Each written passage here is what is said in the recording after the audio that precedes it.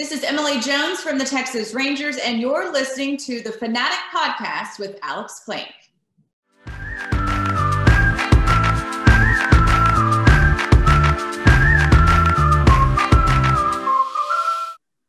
What's going on, Rangers Nation? It's Alex Plank with Dallas Sports Fanatic, and this is the Texas Rangers Fanatic Podcast, episode 23.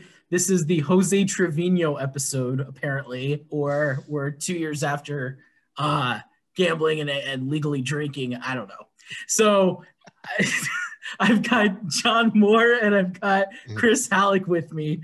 I tried to match things up a little bit. So I don't know. It's mid-March. It's mid-March. March Madness. Let's go. March Madness. By the time this comes out, everybody's brackets are going to be busted. It's great. Yeah, absolutely. We'll all be busted on it. What's up, Chris? What's going on, guys? So, you know how they call it the dog days of summer, as in the dog days of August for an MLB season? Are we in the dog days of spring training? I think so. It blew up. Everything I did, you want to talk bracketology or whatever, we did that thing a couple weeks ago where we did, before any game started, opening day roster predictions. Mine's all blown up now. It's completely changed. Because okay. Everybody who I predicted is still being considered. Wait. Hang on. You had Jonathan Hernandez. Okay. So I know I don't. I also had Willie Calhoun. So okay. So that technically. But the only reason that they won't is because of injury. I'm talking about personnel decisions. Okay. All right. You smart Alec. See, play on the last. You mean name. A smart Halleck? Smart Halleck. There you go. Smart Alex. That is the reason. If everybody wonders, like, they probably see the hashtag on Twitter whenever I do the mailbag, and they're probably like, "What is that smart Halleck? I don't understand." And it's because my last name rhymes with Alec, and it is the one advantage of having my last name is that I can make a pun and call myself a smart Halleck. So if I do one called Smart Alex, would you sue me for copyright infringement? No, because okay. Alex and Halleck are not the same name. Yes. Even though I will say that I kind of came up with it first, but okay.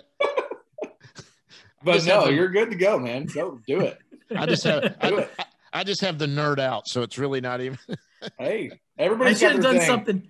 Evan's got his Evan help us. You know, there's everybody's got Levi's got the Weaver wire. So everybody's got a way to play off of their name. So it's. I need to do something associated with the Price is Right Plinko. I don't know. Yes, that's like the biggest. Dude. That's the best game in The Price is Right. Do it then. Do it. Get creative. I'm all for it. Everybody loves some Plinko. Absolutely. Yeah. Absolutely. Get in there, man. Get creative. Speaking of creativity, let's go to our opening day roster predictions. It's too early for me to talk today. Yeah. Let's go to our opening predictions. So we know that Kyle Gibson is starting. So right. If anybody doesn't have Kyle Gibson on number one in the rotation, then there's something really wrong with you. You weren't paying attention. Yep. Yes. Yep. We're back in school now. And obviously I'm trying to think of like anything specifically. The Royals haven't announced their opening day starter, have they? Everyone seems to think it's Keller. That's what everything I've read on a depth chart and all of that, but I don't know. So let me ask you guys this. Does your opening day lineup depend on who? I know last time we said yes. Yes. But now that there's been some injury changes, does your opening day lineup depend on who's starting now for Kansas City?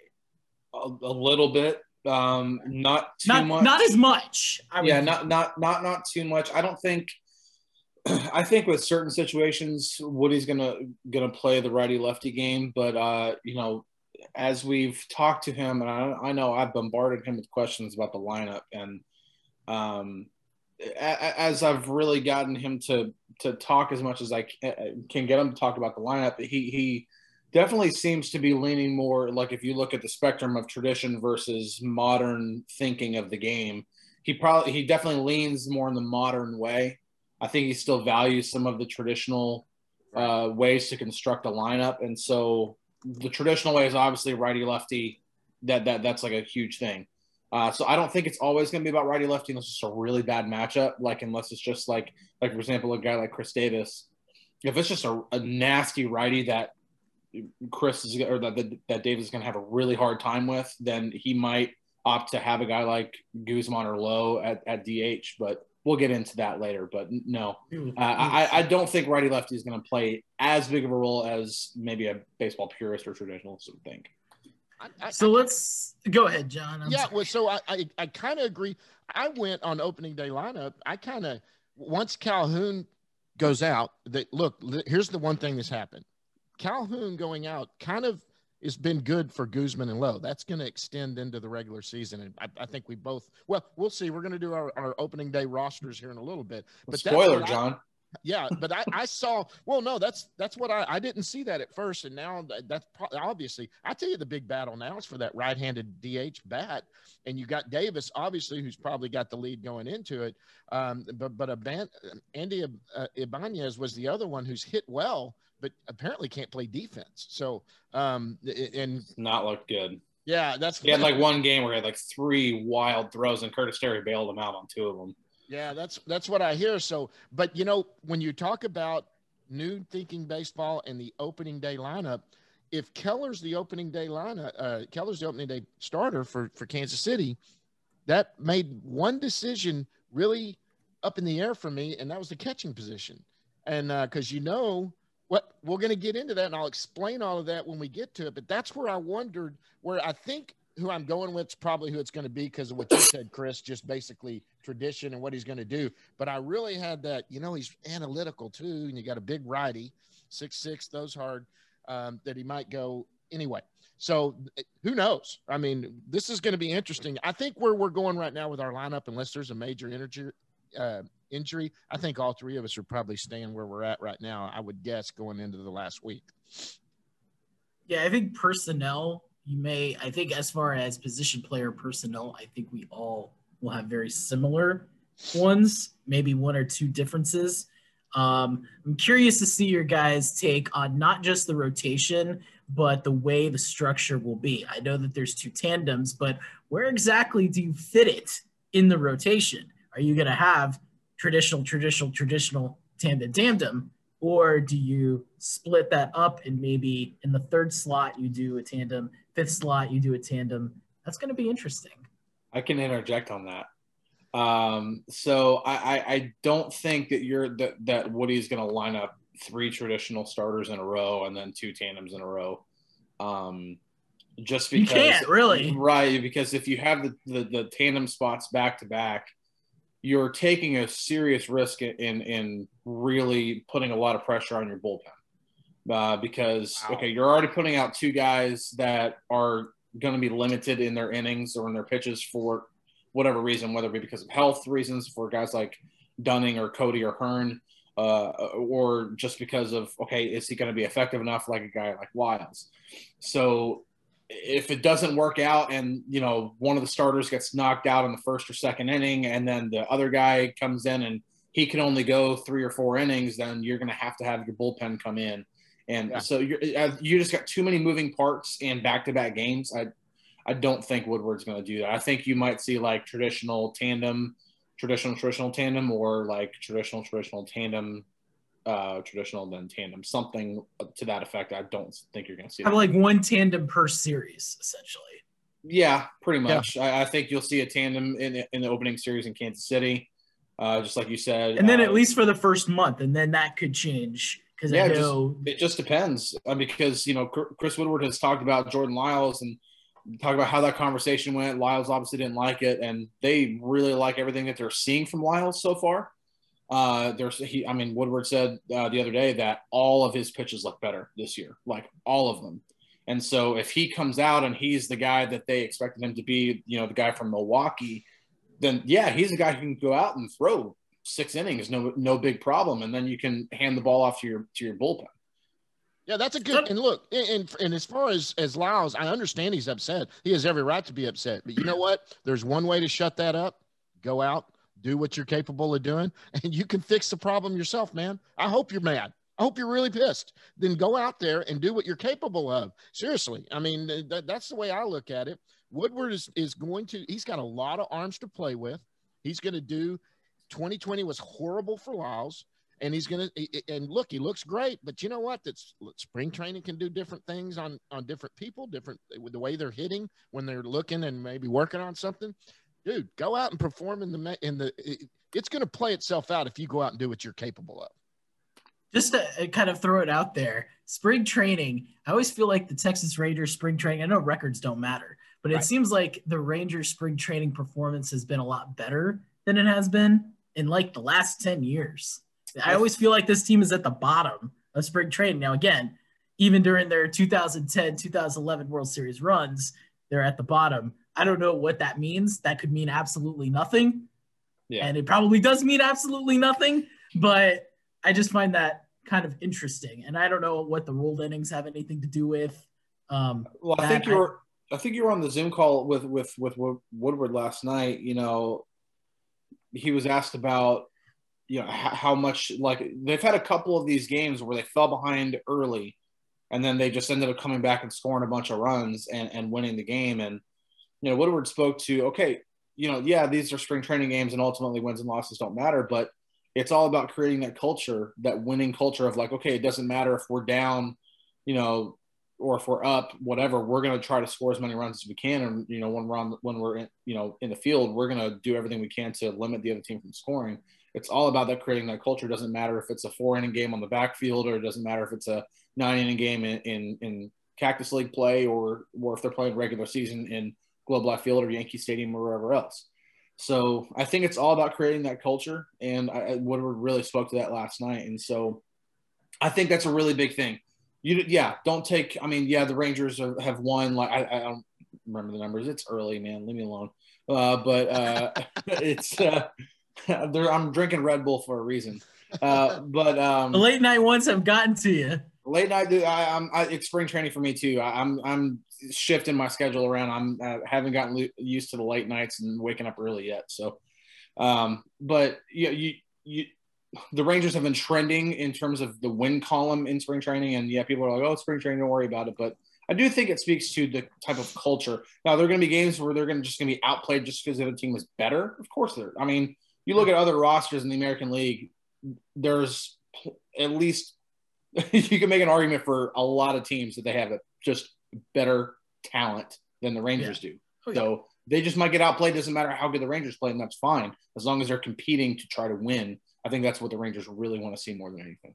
I know a lot of people were groaning about earlier in the week's game against San Francisco, but how much were you guys actually smirking by the way the at-bats were? I know in the fourth inning when they scored 7, that was like, what, a 45-pitch inning for San Francisco, which I know late night, so I'm sure people are like, let's just get this thing over with. But at the same time, to see those quality at-bats in a game where you don't really need – I mean, if you're trying to make the team, you're having quality, but you're having guys like Gallo have quality at-bats, Dahl having quality at-bats, who are on the team. And then even yesterday – Leote, Eli White, Chris Davis, Nate Lowe. I know Eli's had a good spring, but those other 3 who everybody's like, oh, they're scuffling, they're not playing well. To have them have the night that they had yesterday, that's got to be even better than just coming back and beating the Reds. Competition, man. Competition's fun. I think when you got competition, I mean, you got to step up your game, and it's fun to see. Look, Lowe started out horrible. Now he's starting to get his bat underneath him. Seems to be getting his legs. Look at Chris Davis, B-game home run, 2 home runs last night. You know, and there was no guarantee Chris Davis is on this opening day roster. Taveras is looking at Eli White. He kind of thought he was the opening day leadoff hitter coming into this thing and going to be the center fielder. And Eli White said, hang on a minute. And he's just playing. I think competition breeds competition. And finally, there's actually lip service and words going to what Woodward said the last 2 years, because Odor would be coming in and everybody knew Odor was going to get a longer leash as they tried to get this out. And they basically, before the spring training even started, told both of them, you need to learn a new position because your job is not secure. And all of us were like, whoa, they announced this before the season started. Of course, they trade Elvis, but I mean, that's like, okay, you know what? So in other words, you already know going in, Odor, you're going to have to earn your spot. I think the competition is what's really good to watch. You're seeing the follow through too. You can say going into offseason, oh, your job's not secure, but it's about actions. Yep. And you're seeing that, hey, your job is not secure. Like we're showing it right now. And so to see that more so than just saying it. So like I could tell you guys anything. Now, whether or not I follow through is a different story. Absolutely. Which I will always follow through, but I was using this as an example. But I mean, that's the thing. Like you see teams all the time. Well, he's a big asset on our team. You say that, but then you go ahead and trade him. So I think that's what we're seeing is you're seeing that competition and you're seeing, hey, you play well, you earn playing time. We are showing that rather than just saying it. Yep. And it's about time. And that's what a rebuilding season is. That's what you've got to do. And for Ranger fans, you know, the ones that are still yelling at they got to fire Woodward, they got to fire JD and all of that, it's like, man, this is not the time to do that. They are not going to win 85 to 90 games, and you better get over it now. And that's not a bad thing. It's a great. They could, but it's not likely. But they could. Yeah. Oh, sure, they could roll off 100 wins if they just everything fell into place, and you know everybody's capable of what they're doing. But it realistically, anyone that knows baseball realistically is sitting there and going, "This is still could be your great season and a fun season to watch, even if they only win 70 to 75 games." Just one thing to kind of close this section off is I think it's a sight for sore eyes. You know, we look at like last year I don't think anybody was predicting that the Rangers were going to be like, oh, they're like going to be legitimate playoff contenders. But you looked at the rotation, you looked at an improved lineup, you're like, okay, this Rangers team could make some noise. And then obviously COVID happened and we didn't really get to see how it was going to play out. You know, who knows if Kluber even ends up hurting his shoulder, you know, who knows? Right. But I even looked back at spring training and I look at the battle between Ronald Guzman and Greg Bird at first base, and like neither guy was able to take the bull. Yeah, neither guy was able to take the bull by the horns. Connor Falefa did. Yeah, Connor Falefa did, and then then Todd Frazier, because of his versatility and willingness, can just shift over to first base, no big deal. This year, it's like, okay, Guzman and Lowe both having good camps in their own right. Nick Solak starting to really turn it on, doing everything he can to claim second base. Odor looking way better at third base than almost anybody anticipated, and his at-bat quality has been pretty good. Not even looking at results, just looking at, is he doing the right things? I wrote a story about that, and Woodward did a really great job of diving into detail for that story. So, you look, Tavares and White, you look at all the pitchers who are doing pretty well right now. I mean, you look at down the line, there's not like one guy where you're like, oh, well, Lyles is just getting hit hard every single time, or Hearn's getting hit hard. And like, no, like these guys, maybe outside of a couple of outliers, are really solid. And so you're seeing a lot of competition, like you talking about, competition breeds competition. And I think when you look at last year, where the optimism level was a little higher maybe, and then this year it's definitely more pessimistic around the fan base. And then you're looking at all this competition, just all these guys are just competing with each other. And I think that's a good thing to see. Who knows if that's going to turn out into a winning season? I'm not hanging my hat on that yet. But do I think that they could be do I think they can hit the over on a lot of the win projections? From what I'm seeing, I would take the over as of now. Again, that doesn't mean that I think they're going to be 500 or that they're going to win make the playoffs or win the division. But I think they're going to make more noise than people think. And I think that's what the Rangers are wanting to do, is have that underdog mentality and be like, okay, you're going to overlook us. We're going to compete. Jose Trevino said at the beginning of camp, this is going to be a gritty team. We're going to be in your face. Doesn't matter if we're up 15 or down 15. We're going to be in your face. We're going to compete. And I think that's what this team wants to do. They're going to make – I think that in September especially with some of the young talent that's going to be – they're going to create some problems. They won't be – I don't think they'll be in the race for the division, but – I think that they're going to, like at the last series of the season, Cleveland. I don't know where the Indians will stand at that point, but let's just say, let's just be hypothetical and say the Indians are in a race the for a wild wild card card race. spot. Yeah. It could, I mean, at home against Cleveland, they could play spoiler. I think that there'll be a problem team to face down the stretch. Yeah, I think there's teams that are competing, that'll be competing. And look, I think we're all on board to say if the Rangers somehow competed for a bottom wild card spot, none of us would be. It wouldn't like be out of left field. We would go, wow, you know, this means things are coming together. But I tell you what, there's gonna be a lot of baseball fans that could really love the Rangers come September when they are the team that looks hot, and that for your competition, let's say that if you're one of the other AL West teams and you need Houston to lose or you need someone to lose, it's like, go in and play that Texas team right now. We're big Texas Ranger fans right now because they could spoil it for, like Alex, like you said, they could play spoiler if nothing else. And that's fun.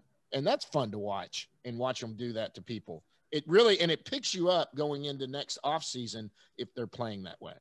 I think the biggest thing there is I think why this year is so important, because if you do see guys like, especially the younger players, really turn it on and really, it looks like, okay, the Rangers might have a good core coalescing here, then maybe that makes them bigger players for the Trevor Storys, for the Corey Seagers, for this is going to be a shortstop class this offseason that we haven't seen in a long time, maybe not even ever in free agency. So right. If the Rangers are going to make a play, they need this core of young players to play well this year, because not only does that make this destination more attractive to the free agent, even though the Rangers can play the hometown card to Trevor Story and everything like that, that's all well and good. But if they're gonna spend a lot of money on a big time free agent like that to play shortstop, especially if Kiner-Falefa has a great year at shortstop, not only defensively, but if he it goes to the next level offensively, there's a reason why Trevor Story's gonna have to be like, okay, I need more reasons than just because of my hometown to come here. And so if this is a contending core, if this is a situation where like, okay, this is like 08, 09 where the Rangers, okay, maybe they're turning around a little quicker than we anticipated. Yep. And then they go out and then they are able to sign, a guy like a Trevor Story, which I guess would be the equivalent of signing Beltre, only I don't think the Rangers are going to win the American League pennant this year. But, something similar in that, situation of like how the Rangers were in 08, 09, but you just need to see how this plays out. Yep. So without further ado, let's go to our projections. So let's go ahead and start off with the position players. Okay. Let's go with the lineup first. Let's go with the projected opening day lineup. I think, do you all have 13 position players? Yeah, 13. I think Woodward actually said, like, I know there was a question about, would you? Yes, carry I have 13. pitchers? Okay. So we're clear 13. Right. Yeah. All right. So let's go ahead and go with lineup. Okay. Opening day lineup. And let's just assume I'm actually put like a slash on there. So my lineup may be a little bit off because I just inserted assuming Keller is the starter for Kansas City. Right. So one of my spots will be just a slash. But all right. Go ahead, John. What you got? So I've got here's what I have seen that's happened right now. Leody Taveras has not won the opening the number one slot in the lineup. I don't think he starts the season leading off. I had him leading off in our preseason projection before they even started spring training. Kiner-Falefa seems to be the guy that's won that job. So I've got Kiner-Falefa at shortstop. I've got David Dahl batting second in left field. And now we're going with Keller, okay? So I've got Gallo in right field batting third. I have Lowe at DH playing, and don't read into this, folks. I've got Lowe at DH and Guzman batting fifth at first base. Don't read into that. My point is they are analytical. It is a right-hander. Both are going to be in the lineup. And if you're playing analytics, let's just face it, Guzman's a better first baseman. So that's the reason he's going to start at first base. It's not because Lowe's doesn't have a chance to win the job. He's just going to get both bats in the lineup and put his best lineup out there, and Guzman's your better first baseman. So we got Kiner-Falefa, Dahl, Gallo, Lowe, Guzman fifth at first base. Then the surprise, and this one I'm proud of, Odor at third base is batting sixth. And for the first time in a long time, Odor has earned a job. and he has earned the third base job, played some amazing third base, been the best third baseman on the team right now defensively. So he's batting 6th. I've got Solak at second base, batting 7th. Here's where I went with Trevino, even though Heim's a switch hitter and can bat left-handed. I look at what Gibson's done. He's the starting pitcher. I look at what he's done, and Trevino seems to be catching him every time. They just seem to be in a gel. So I'm going to go in and put Trevino starting at catcher. Heim is my question mark / because, I think Heim's going to end up being pretty good. But Trevino and something with the way he's calling the game or whatever he's doing, him and Gibson are hitting it off well. And then I've got Tavares in center field batting 9th. And, of course, we know who's starting. That's already been set. Kyle Gibson on the bump. Do you want to just give your 4 bench players? I can. Let's see. I've got mine split up by infield, outfield, catcher. So I've got Jonah Heim. I've got as the backup catcher. I've got Charlie Culberson making the team as the backup infielder.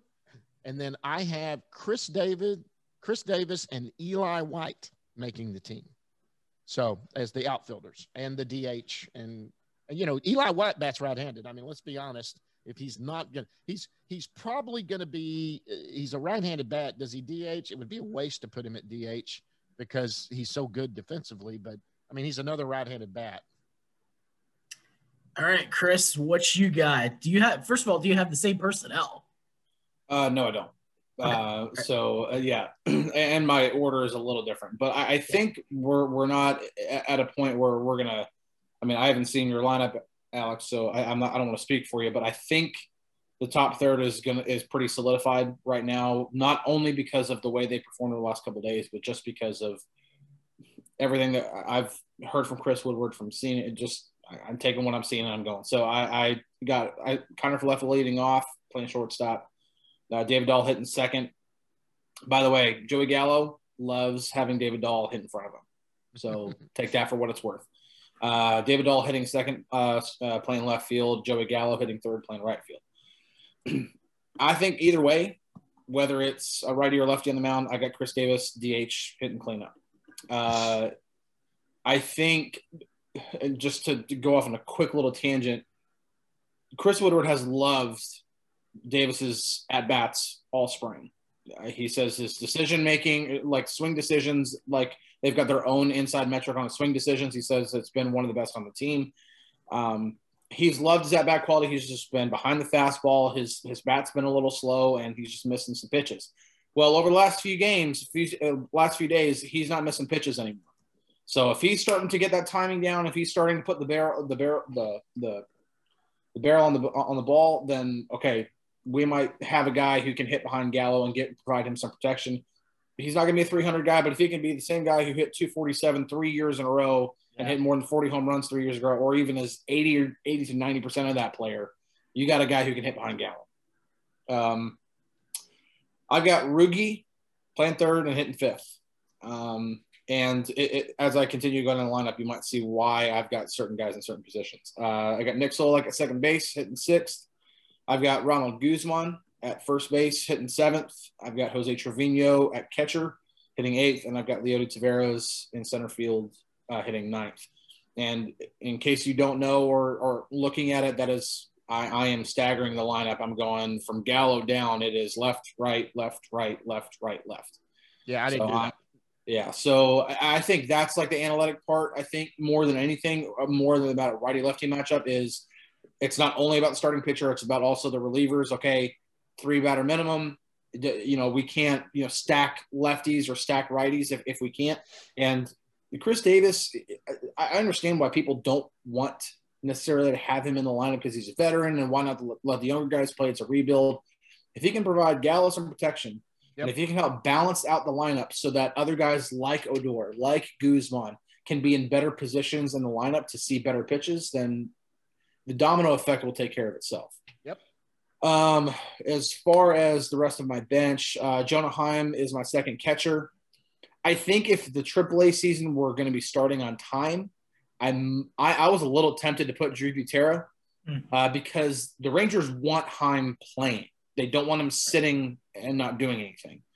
And so I don't think that's necessarily like, oh, the Rangers don't like Heim. I think he's shown plenty in spring training to have the Rangers like really, really like him. Excuse me. But because the AAA season is delayed, I do have Heim. I think he'll serve better as being in a major league clubhouse than going to the alternate side or even taking part in minor league camp.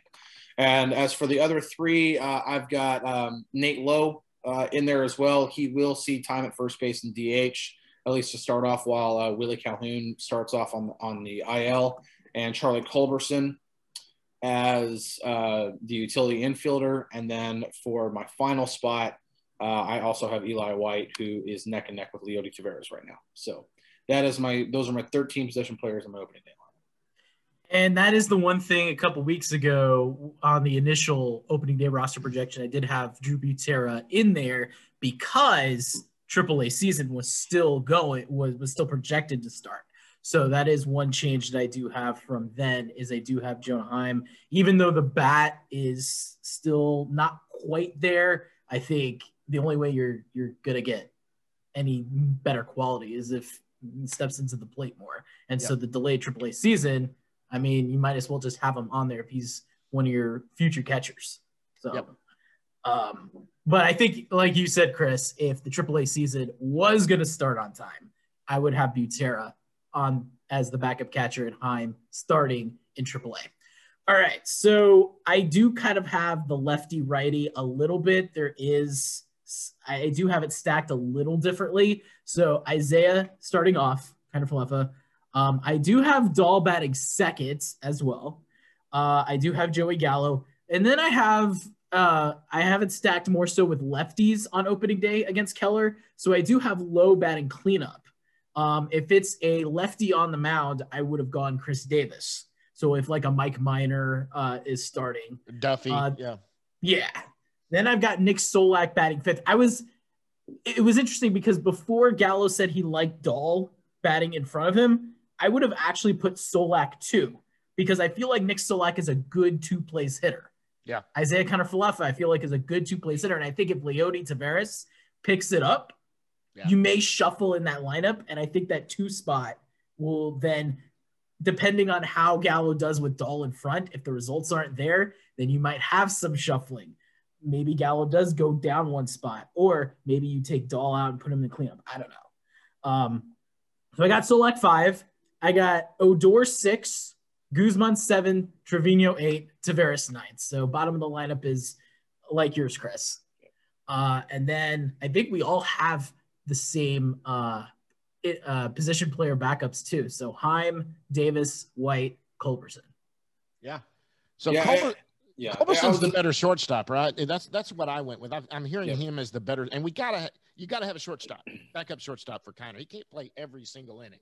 Well, it's not just. I mean, Culberson is. There's a few things to it. First off, he's had a good spring. He's played well too. Yeah. He's actually hit pretty well.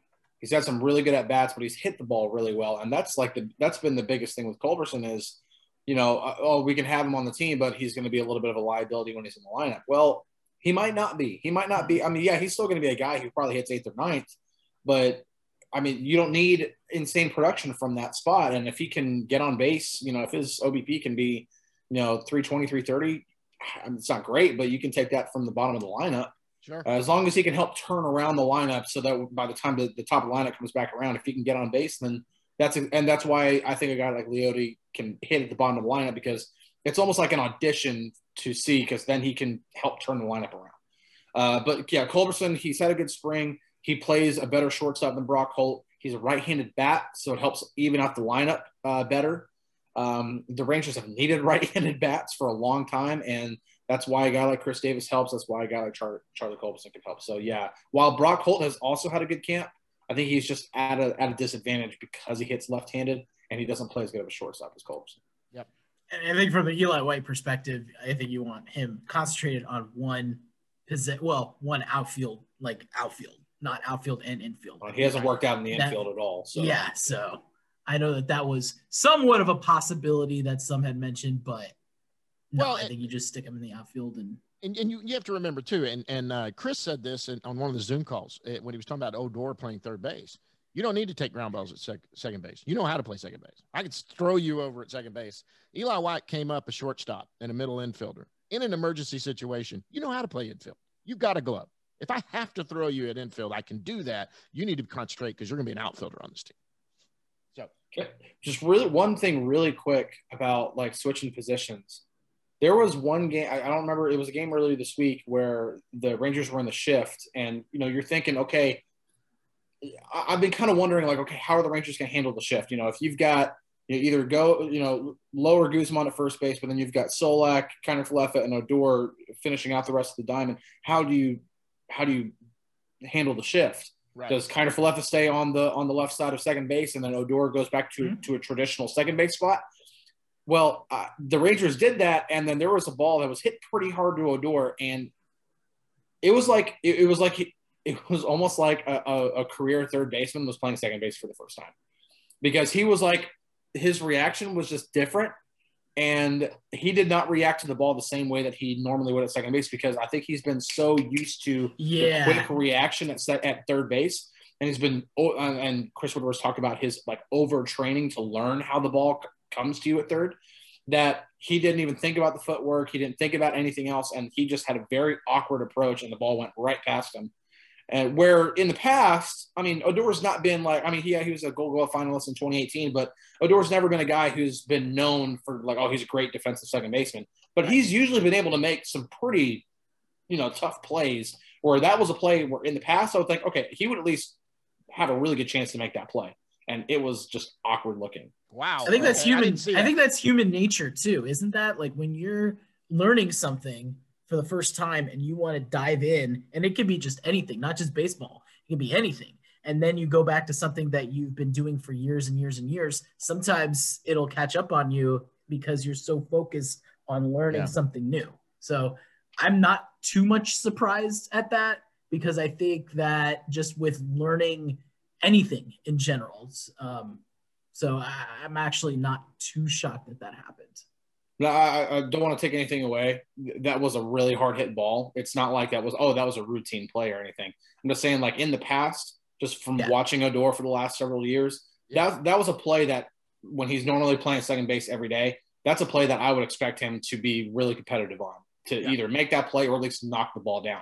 Just his reaction was just totally different. Like it was just like, okay, I think he's, like you said, he's like really dove into playing third base. And that's a big testament to this guy's wanted to play second base. And he kind of, at the beginning of spring, he was like talking about like, I'll leave that to Woody. I've never played the position and everything like that. But for everything we've seen, he has taken on that. He's only had like one really big mess up. It was like a horrible throw that like sailed like over Nate Lowe at first base. But like other than that, he's made the charging barehanded plays. He's made the diving plays in the hole. He's done everything he can at third base. And I think that's blown everybody's expectations away. Yep. Let's go to rotation time. So spoilers, Cal Gibson is 1. Anybody disopposed to that? No? Okay, moving on. So like we said earlier about trading as far as main starters and tandem. So I've got Arahara in the second slot. And then I've got tandem 1, Lyles and Dunning. I've got Lyles, and Woodward has even mentioned 70-30, 50-50. So I'm going Lyles, Dunning, 70-30. Lyles for 70 pitches, Dunning for 30. Then I've got Fultonavich in the 4. And then I've got Wes Benjamin and Kyle Cody for the 50-50 in the last rotation spots. Okay. So let's reverse order. Chris, what you got? All right, so I got Kyle Gibson opening day. I've been going back and forth because I'm trying to also play into, okay, who starts the home opener, which I understand that's like not the biggest deal in the world, but it is kind of a big deal because first time with fans. That's not only the first time with fans, but they're opening it at full capacity. The Rangers have wanted the first game.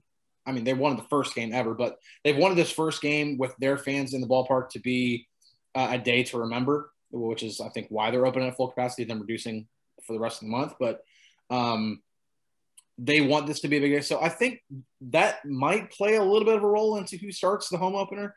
So I keep going back and forth. Do you go with Fultonevich or do you go with Arihara? Arihara was the big, signing for the, in the offseason. I think the Rangers surprised a lot of people when they were able to get him. But then Fultonevich, I mean, you're talking about a potential comeback player of the year type thing. If he comes back and he's the 2018 All-Star Cy Young candidate that he was. Right now I'm going to go Fulte too. And then I have a tandem spot, which I'll get into that in a second. But then I have Arihara starting home opener and then another tandem spot following. So those tandems, I also have Jordan Lyles and Dane Dunning as one tandem that would probably be like third, like starting that third game in Kansas City. And then I've got Kyle Cody and Wes Benjamin as the other tandem. In that order. In that order. You have Cody starting first and then Benjamin. Yes. Okay. Not only because first off, I think Cody's and this just might be my own like personal bias coming in. I really, really like Kyle Cody and the type of pitcher that he is. As a reporter, I don't want my personal feelings to get into it. I don't have like a personal relationship with Kyle Cody or anything. Right. It's just from a baseball, I guess as a baseball fan, I look at the type of pitcher that he is and the stuff that he has and his demeanor on the mound and everything. I think he's got the recipe to be a successful big league pitcher.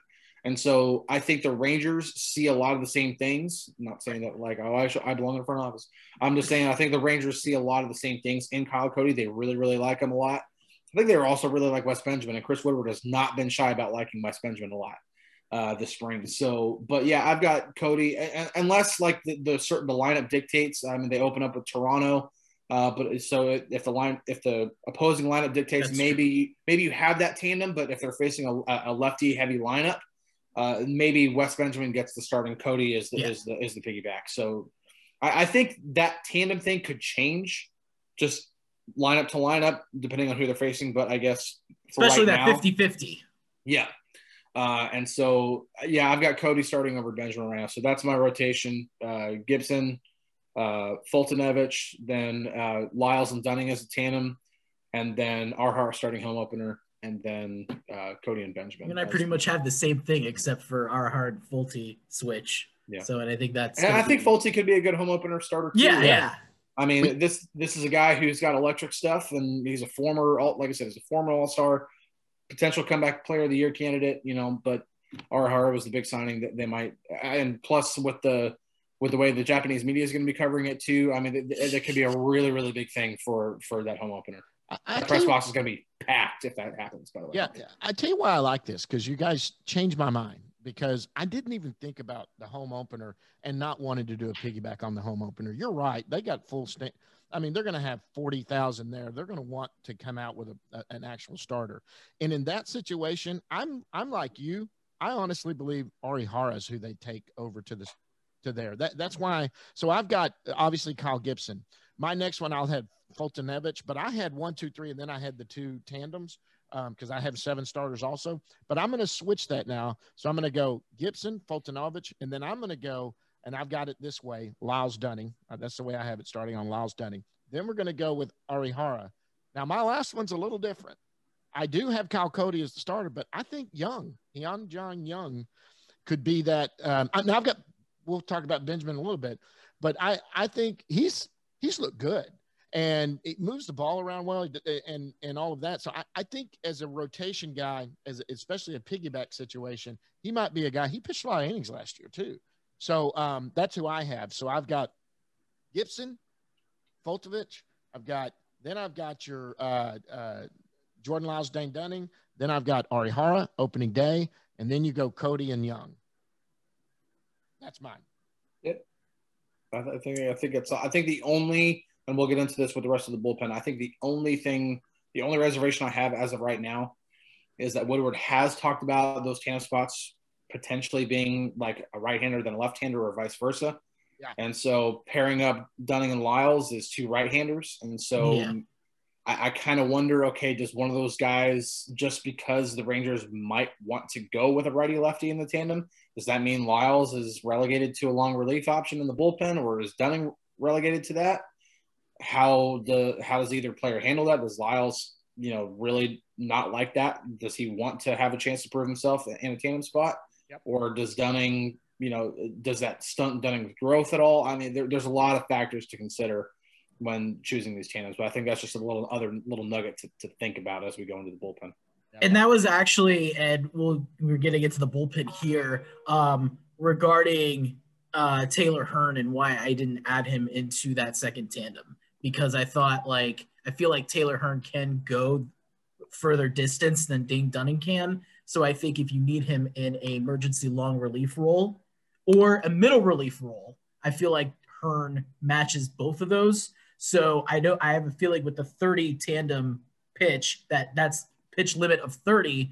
And I feel like you can let Taylor Hearn go further than that. Now, whether or not that will play into the decision, and maybe that's just a projection to 70-30, but that's actually one of the reasons why I went Hearn bullpen rather than Hearn second tandem. I got Matt Bush making it, Hang Jong-young. Yep.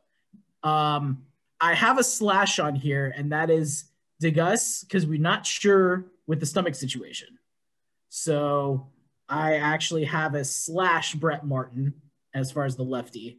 And then I know they said Joely Rodriguez would be good to go, but again, take that with a grain of salt. So another slash I have is Joely Rodriguez and Hunter Wood. It's a little diamond in the rough there. And then Leclerc is closer. Right.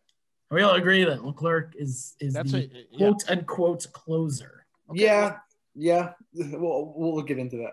Yeah. So I'll go this time. So I do have Leclerc as my closer. I've got Kennedy and Bush. Now that's going to be, someone's got to be DFA'd or something, or go to a 60-day. There's going to be several. Yeah. I mean, if you're adding Culberson, if you're adding Young, there's, yes. I think I've got 2 or 3 non-roster guys in my total roster. So yeah. So do I. Yeah. Go ahead. Yeah. Without a doubt. So making the bullpen, I've got 5 along with Leclerc, who's the 6th. I've got Kennedy, Taylor Hearn, who I think has made this team without a doubt. And like you said, in a long relief kind of thing, Matt Bush and Benjamin, once again, who him and Young could switch places as far as that piggyback for me.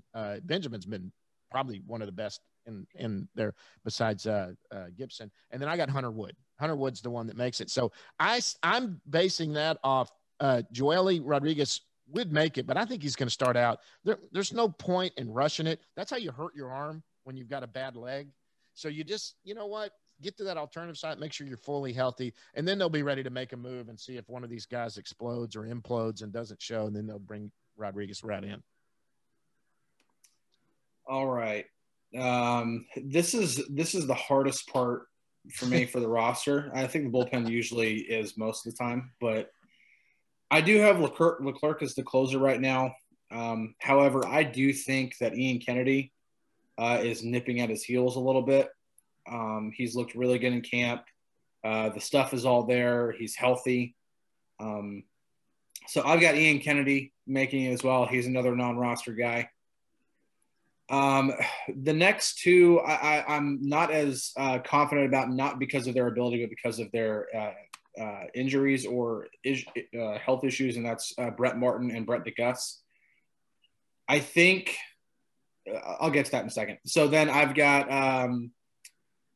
Taylor Hearn as the long relief option, and as like a guy at a second's notice could go into a tandem role. I just think Wes Benjamin might have a slight lead on Taylor Hearn right now. And then I've got Matt Bush making it. He's looked really good. I don't know if you guys got a chance to see the game against the Giants, but no, not just but to see his stuff against the Giants, it was like watching him in 2016. I mean, the breaking ball was devastating. And against Cleveland too. Yeah. I mean, his first outing was he struck out 2 against the Giants, right? Yeah. The breaking ball was devastating. The fastball was electric. He was commanding it. He was commanding all of his pitches. I mean, I'm not saying that like he's gonna ultimately make the roster and get put in back into the back end of the bullpen or anything, but I think he's done more than enough to earn a spot. And so that leads. So obviously that's 6: Leclerc, Kennedy, Martin, Bush, DeGus, and Hearn. But I think that either Martin or DeGus might start on the IL with either Martin's back issue or DeGus's GI issue. That's why I left Martin. So because of that, I think one of those guys is left off for whatever reason, and the guy who immediately comes in is Hunter Wood because he has also had a strong spring. But if that were to be the case, that is Kennedy, Bush, and Hunter Wood, and then you add Charlie Culberson. That's 4 non-roster guys. That would be 4 roster moves that have to be made. So I don't know. I think there might be a non-roster guy who's had a really strong spring who gets left off just because the Rangers can't make that many roster moves. And so ultimately, I hate to say it, but it might be an either or between Matt Bush and Hunter Wood.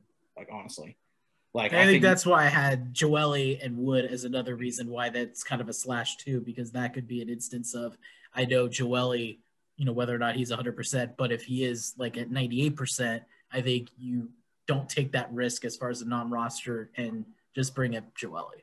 Yeah, I think, from all the updates that we've gotten on Joely, like I understand he's throwing now and everything, but he was delayed for quite a while. Right. I mean, he wasn't even thrown off a mound by the time that we thought he was going to be thrown off a mound. So I really am really questioning what his opening day availability is. So I don't think he's on the opening day roster. I think he starts off with a short IL stint to finish building up that arm, because the ankle's not bothering him anymore. It's just all about building his arm up for the season. So, and maybe that does paint, but again, a 10-day IL stint does not affect the 40-man roster. You'd have to move a guy to a 60-day IL, which there will be one opening up for with Jonathan Hernandez going on 60-day IL. Right. So that's at least one guy you don't have to DFA or cut ties with or trade or whoever, or do whatever with, and that helps if you add even 3 guys. But I mean, I don't know. It's difficult. 5. Yeah, it's difficult when you have that many non-roster guys who are really in play. And that's, again, we go back to the competition thing. That's a great problem to have. It's a that many guys competing. Yeah, to have that many guys competing for roster spots. Well, then you got someone like Guzman who cannot just be sent to the alternative site down. He's got to clear. So, I mean, that's another one that's a tough decision. But I've got 5 because I've got Culberson, I've got Wood, I've got Kennedy, Bush, and then I've got Young. That's 5. So that's a lot. That's a lot of balls in the air right there. I mean, and I hate to say it, I had him as my starting rotation, but there are some guys that might go to I don't know, someone like a Palumbo. They're not going to let Palumbo go. I mean, no. But golly, this is the time that I love to sit from the cheap seats and be the guy that watches, because there are some tough decisions. There may be some moves made. There might be. They might be trading some guys. That's one thing I'm kind of wondering, and I don't want to go too far down the rabbit hole because we could do a whole nother podcast talking about this. Yeah. But I read Jamie Newberg's Trevor Story trade on The Athletic, and so I really wonder. I'm not predicting this is going to happen. I have not talked to anybody in the organization who has told me anything like this. So this is pure conjecture here. Yes. But it would not surprise me if there is going to be a Trevor Story trade, if that it happens in the next week or so. Yes. And because the point made there is then the Rangers have the rights to offer him the qualifying offer, and that way they get compensation in case he walks. Yep. And that he has less value coming at the trade deadline, first of all, and then they also, if they trade him at the deadline, they're not going to get that option to qualify. It's pretty obvious he's not coming back. I think he wants out. So, man, that was an interesting read. Caught me off guard. I didn't even think of that. Yeah, and that's because that is okay. The pro there for the Rangers is okay. Yeah, we don't have to make a roster shaking move to trade for a guy like Trevor Story, and it doesn't really make sense in a rebuild. But at the same time, you get a year to court the guy. You get a year to show him, okay, this is the culture we're trying to establish. You get to see it inside the clubhouse for an entire year. Yep. And if it doesn't work out, and if the relationship's not going well, maybe you can flip him at the deadline for a couple nice and mid-level prospects, because he would be a true rental at that point. Sure. So there's a number of options that the Rangers could go with, but I think if they're really interested in Story long term, that could be now. If I'm a betting man, I don't predict that's going to happen. Yeah. Just because I would be shocked as of right now, unless I hear differently from anybody in the next few days. But I'm saying if that's going to happen, it could happen next week or so. But I don't think it will. Wink, wink. I don't think it will. No. Let me emphasize that I do not think a Trevor Story trade is going to happen. Well, Jamie. I hope I'm wrong, but I don't think that's going to happen. Jamie pulled off this trade with a guy that covers the Rockies. So apparently the feeling on that side was, hey, in those two, the door might be open to at least discuss it. But like you said, this is full conjecture here. This is totally just throwing out things, but they're going to have to, it wouldn't surprise me if some trades are made. That's the thing, because they've got some roster spots they've got to move somewhere. Yeah, especially if they have like decided, okay, this many non-roster guys, we are going to put them on the opening day roster. If it's 3 or 4, right? I have a hard time seeing 5, but I mean, and the thing is that there's, again, we go back to the competition. There's a legitimate argument for 5 non-roster guys to make the roster. Yep.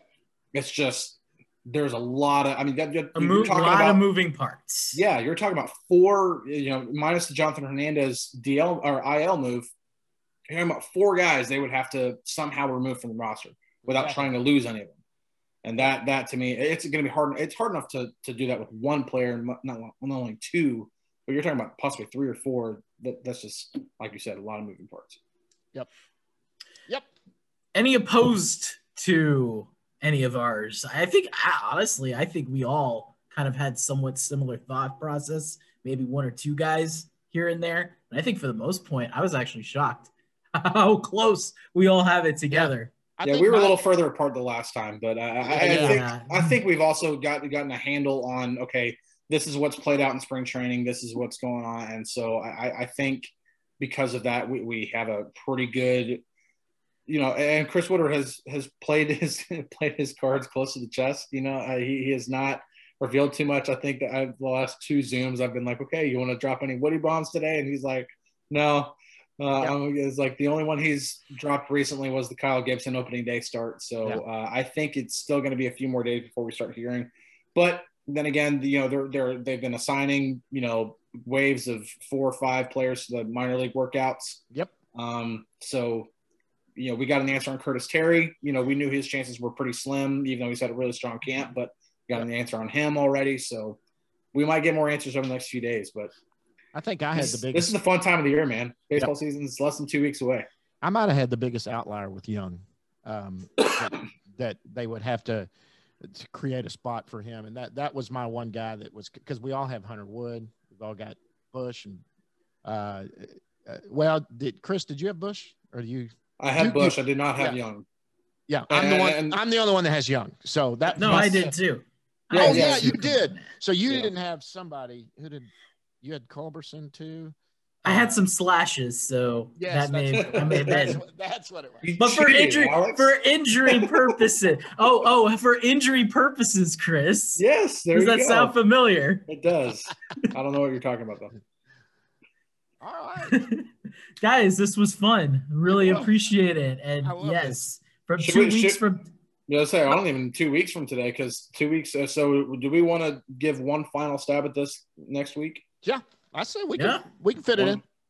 I think we'll have a lot more answers by that point. So maybe it'll be a little bit more of a season preview more than a prediction. But be a preview and our final prediction before that, because they're going to make those decisions on the last day.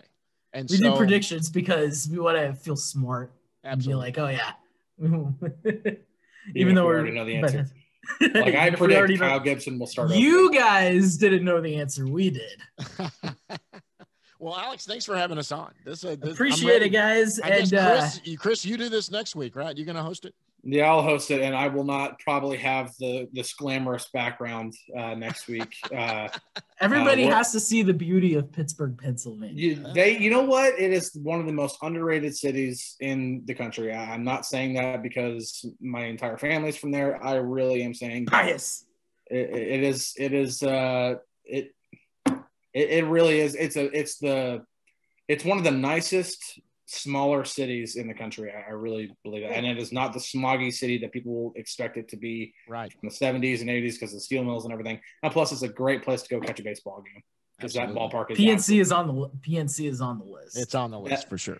Now, granted, I like just quick story about that. My wife was stationed in San Diego, and anybody who's been to Petco Park knows that that's a beautiful ballpark as well. She was stationed in San Diego. She did colors on the field. She's done a bunch of different, stuff with the military. She's been to countless Padres games. And the one time I took her to PNC Park, she was sitting in her seat for not even 2 minutes. She's like, okay, yeah, this is nicer than Petco Park. Wow. Not even 2 minutes. And I think Petco is up there on just about everybody's list of ballparks. I haven't seen. Now, I would say weather-wise, Petco's probably better on most nights. Absolutely, because actually that game that we went to, the Pirates game, it was a early April game. It was one of the first home games of the season. And anybody who is from the Northeast area knows that early April, you can still have nights into the 30s. Yep. Yeah, and it got pretty cold that night. It was like, I think it got down to like 41 that night. And when you're sitting out and you're sitting still watching the baseball game and it's 41 degrees, you're like, yeah, it's a little chilly. Yeah. There's a reason why the Tigers play all of their April home games, a lot of them during the daytime. Just FYI. Absolutely. Yeah. Chicago too, the Cubs. Great place to go catch a baseball game though. But I will say it's still my favorite place where I've ever watched a game. But I also have been to Fenway, and that's a really close second. So. Oh yeah. Yeah, that's cool. So, John, where can folks find you on the social media? Well, so on Twitter, I'm at Ranger Nation Pod, and I'm on Instagram. I'm trying to figure that out. And then, on Facebook, I'm basically got the Recliner Nerd on Facebook. But that's it. Just go follow me there at Ranger Nation Pod. And Chris? You can follow me on Twitter at Chris Halleck, last name spelled Halicke. I have to spell it every single time. It's okay though. And then you can also like Inside the Rangers on SI on Facebook. All of the stories are always published there.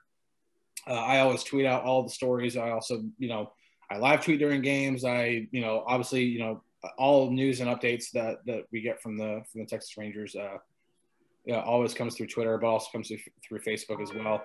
No other problems. I am on Instagram too. My Instagram game is pretty poor, but I am on Instagram too at same handle at Chris Halleck. That's on Instagram too. But my Instagram is like, I think I've got like 150 followers. I'm like, or maybe not even that many. Like I don't do enough. Like I'm like, I need to post more stories, and I just never do. Well, appreciate you guys. Appreciate you guys joining, and opening day is on its way. Thank you.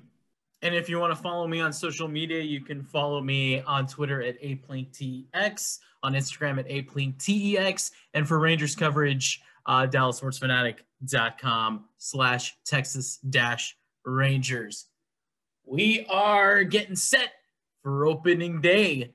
Ranger fans, enjoy the madness of the tournament and enjoy the madness of spring training.